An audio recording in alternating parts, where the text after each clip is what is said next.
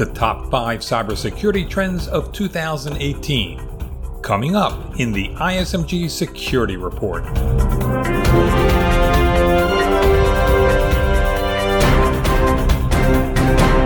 Hello, I'm Eric Chabrow. We're devoting today's security report to 5 trends that should have a big impact on cybersecurity in the coming year. They include an increase in destructive attacks, the exploitation of artificial intelligence by the enterprise as a defense armament, as well as by the attacker as a weapon, the evolution of IT security governance in the enterprise, increased supply chain vulnerability, and the growing confusion end users face in dealing with cyber threats. My guest to discuss these trends is an individual who I consider one of today's top cybersecurity thought leaders, Christopher Pearson. Chris is a lawyer who holds a PhD. He served as an advisor to governments on the federal and state levels for the better part of this century, including 6 years on the U.S. Department of Homeland Security's Data Privacy and Advisory Committee, as well as its Cybersecurity Subcommittee. Chris held high-profile jobs in business, including Chief Privacy Officer at the Royal Bank of Scotland, and most recently as Chief Security Officer and Executive Vice President at the financial technology payments company Viewpost. He's leaving Viewpost, and in 2018, he's starting a cybersecurity venture and will be its Chief Executive Officer. Welcome, Chris. Hey, Eric. How are you doing? Great to be here with you and ISMG. What are the main cybersecurity trends you see happening in 2018? Eric, in 2018, I think we're going to see a lot more in the area of destruction. We've seen a lot of changes from 2017 with the Triton ICS malware that impacted a plant out in the Middle East. Ransomware taking off in terms of WannaCry and NotPetya, as well as other types of probing attacks there that have resulted in the destruction of files, the destruction of computer resources. I think what we're going to see in 2018 is a trend where we see a lot more destructive attacks, either where data is held hostage for a ransom, resources held hostage for a ransom, denial of service for a ransom, even into IoT devices for a ransom. But I think that there's going to be a lot more element of denying someone the use of their electronic items, denying someone the ability to operate, or flat out destroying that type of data. We've seen a lot here in terms of open S3 buckets, in terms of alerting companies that their data is out there and potentially been breached. But we haven't seen destructive patterns on those data that is contained within those resources. I think destruction and destructive abilities of adversaries is going to only increase in 2018. You mentioned adversaries. Are these mostly going to be nation states behind this? I actually think it's going to be a few different areas. In terms of nation states, we may see some more destructive attacks there, but generally, we're still able to get good attribution at a national security level. Probably unlikely. I think you'll see more of a turn towards loosely coupled groups. So the cyber criminals that are being used on behalf of nation states in Russia and in China emerging into other attack vectors and doing destructive things on their own. More so, we're going to see cyber criminals move into more of a destructive pattern in terms of holding data for ransom, holding data for hostage, or just flat out folks that want to, for a social or political purpose, advance their causes, go ahead and destroy data. And that would be much more the loosely affiliated groups of cyber terrorism types of threat actors from the Middle East who seek to just cause harm and calamity. What can organizations do? What can governments do to mitigate this? In terms of ransomware of anything, obviously having a BCP plan, a disaster recovery plan, backups, being able to prevent those attacks at their inception using signature-based and non-signature-based technologies is going to be critically important. I think people are going to have to rely a lot more on how they have redundant systems, how they get back up and running, how they're able to get access back to their data, back to their computer resources, and controls of that nature. I don't think it will be possible to defend against all attacks, which is why having that resiliency built in is going to be more important than ever. And separately, the thing that really scares me, industrial control systems. You now with the Triton attack see at least a large probing by a nation state that tripped safety control systems. It is possible, whether intentional or not, for ICS systems to go down, to be disruptive, to be destroyed at electric and other types of national grid critical infrastructures. And that is extraordinarily worrisome. In that area, much more back to basics of figure out your PLCs, figure out the SCADA systems you have, figure out your industrial control systems as a whole, and make sure they're separated, make sure they're segmented, and make sure they are protected. Artificial intelligence is on your list of top trends for 2018. Is this something that users use to fight these attackers, or something more that the attackers will be using? You are going to see two things in AI. First of all, you're going to see AI become more mainstream in terms of a control that is deployed by many more companies. Not just signature-based whitelisting, not just blacklisting controls that many larger companies have within their production systems, but the quote-unquote AI machine-based learning controls will grow in depth within the organization. The antivirus providers, the Trends, the Symantec, the McAfee's as well, are going to continue to acquire some of these smaller players. Amazon did some of that this past year as well. So I think that you're only going to see these machine learning AI-based controls be more visible within the corporate footprint. That's only half of it, though.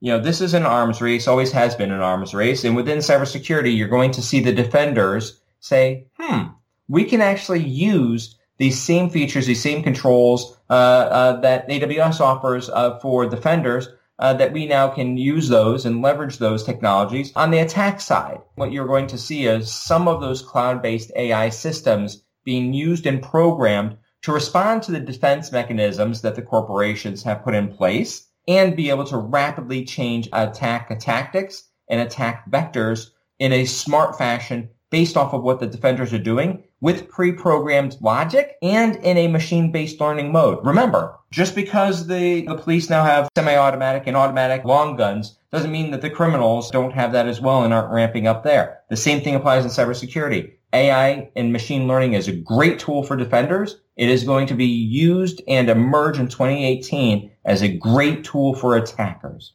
Sounds like an AI war about to break out, or if it hasn't already started. AI is so easy now in terms of machine-based learning topologies.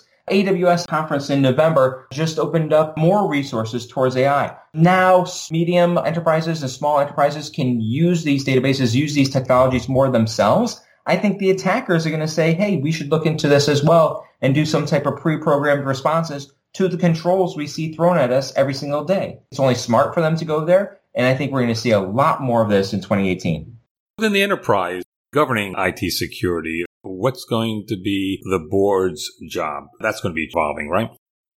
It has to. The board has to change in this area, and I want to be quite specific here. The board should not hire folks that only have technological prowess. That is not what is needed at the board level. Boards are not operational. Boards are strategic. Boards govern. In order to have cybersecurity have a seat at the table, you must have cybersecurity experts who understand, yes, the operational nuances of cybersecurity and understand risk. But if those people don't understand business, if they don't understand legal, if they don't understand privacy, if they don't understand marketing communications, they will not be able to be effective cohorts to the rest of the people seated at these large company boards. Boards need to have cybersecurity as a top-level issue. It's a top-level risk. It's also a top-level differentiator for many of these companies. They need to seek out and will seek out in 2018 experts to serve on the actual boards themselves, especially those lawyers and cybersecurity mixed experts, because they understand what is needed from business judgment rule perspective on cybersecurity at the board level. But they will seek those out in increasing numbers.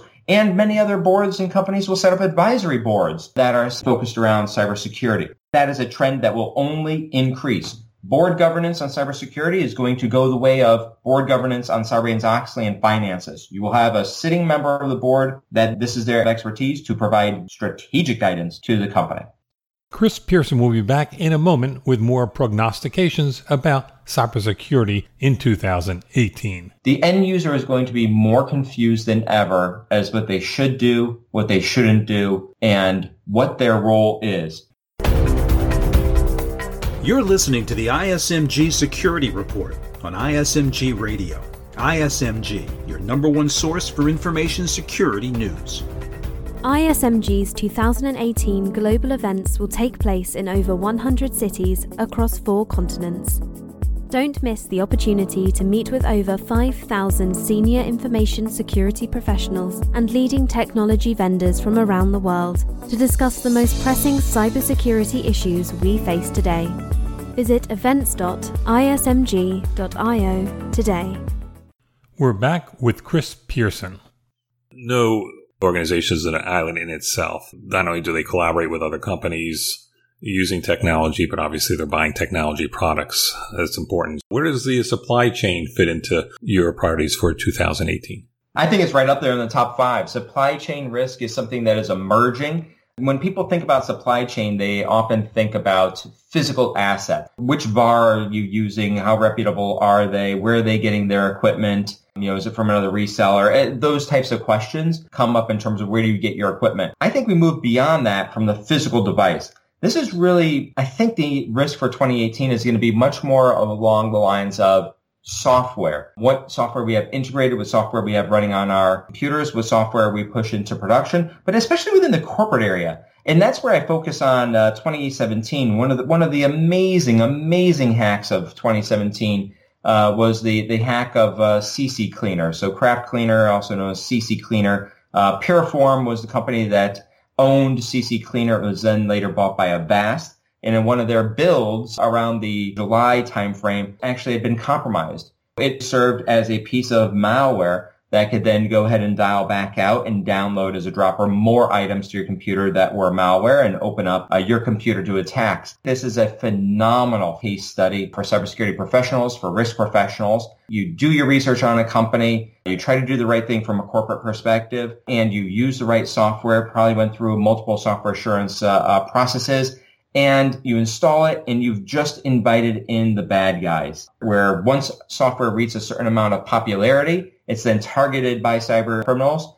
They insert their code into a build process. Hopefully it speeds through its way in Q&A. Nobody sees it. And then it's rapidly deployed to 1, 2, 3 million computers. It just went ahead and helped out on the most difficult part of the process of cyber attack vectors, which is getting your malware out there onto the actual machines and getting it rapidly deployed. We're going to see a lot more of this in 2018. It will dribble out because it won't be readily known, but attackers are going to look at what are some of the off-the-beaten-path software tools that are being used in many organizations. And the research on this is quite easy because those websites have the logos of the companies they're at. Which ones do we want to target? How do we want to infiltrate their build process, their development process, add malware, add something special to their next build, and run silently within these other machines? It's a great way to deploy malware. It's a great attack vector, and I think it's only going to increase in 2018. To review, we just went through 4 different areas you feel will be critical in cybersecurity in 2018. Destructive attacks, artificial intelligence, seeking expertise on the board on cyber, and the supply chain. What is your top concern for 2018 in cybersecurity? The 5th area, Eric, is really around the end user. 2 pieces here. A lot of times cybersecurity professionals say, well, the end user is the one who clicked, the end user is the one who did this, the end user is the one who did that, and compromised the environment. The simplest statement is that for 2018 around the end user is going to be this. The end user is going to be more confused than ever as what they should do, what they shouldn't do, and what their role is. Because quite honestly, we as a cybersecurity profession are not approaching this right area. When I get into my car, the airbag sensors go on automatically. The front and rear collision sensors go on automatically. Safety is taken care of. It's baked into the product. We have not done that as a cybersecurity community for our end users. Quite honestly, we've confused them more than ever. What should they click on? What shouldn't they click on? How do they interact with email, with text? How do they interact with the web? Where can they go? What can't they do? All they hear is no, no, no. It's going to go ahead and kill your computer. You're going to get malware on your computer. So they honestly are just incredibly confused. It's up to us to go ahead and put out the right products, the right controls, the right services to protect our corporate networks, number 1. Number 2, it's up to us to get better education, training, and communication to them because they are still just immensely confused. And 3rd, quite honestly, it's time for us to take them out of the loop. Just like I said with a car, safety is already built in. I don't have to prime the airbag. I don't have to think about how much I weigh. I don't have to think about whether the vehicle struck my vehicle with X amount of kinetic force and energy. It's already pre-programmed. We need to do the same thing as it relates to cybersecurity for the end user. This is a huge area, enormous area of opportunity, but end user confusion is just going to increase in its pace in 2018. Do you see eventual end to this confusion? I don't see any change in the near future to end user confusion. What we are doing to try to solve for it right now is more education, flashier education, different type of education, videos as opposed to words, better vignettes. We're really trying to just get better crutches to combat polio as opposed to let's try to eliminate polio. What we need to do is to eliminate the end user's ability through controls for their ability to have their actions cause a compromise of the entire corporate network and have bad guys take over the entire system. And we need to do so in a way that causes little to no friction. That's a key part. We have to be able to do that in a frictionless world. Currently, the cybersecurity controls that I see that are out there in the field do not solve for this. This is an enormous area of opportunity for folks, for new startups to come in and attack. That's the ISMG Security Report. Our theme is by Ithaca Audio. I'm Eric Chabrow. Catch you next time.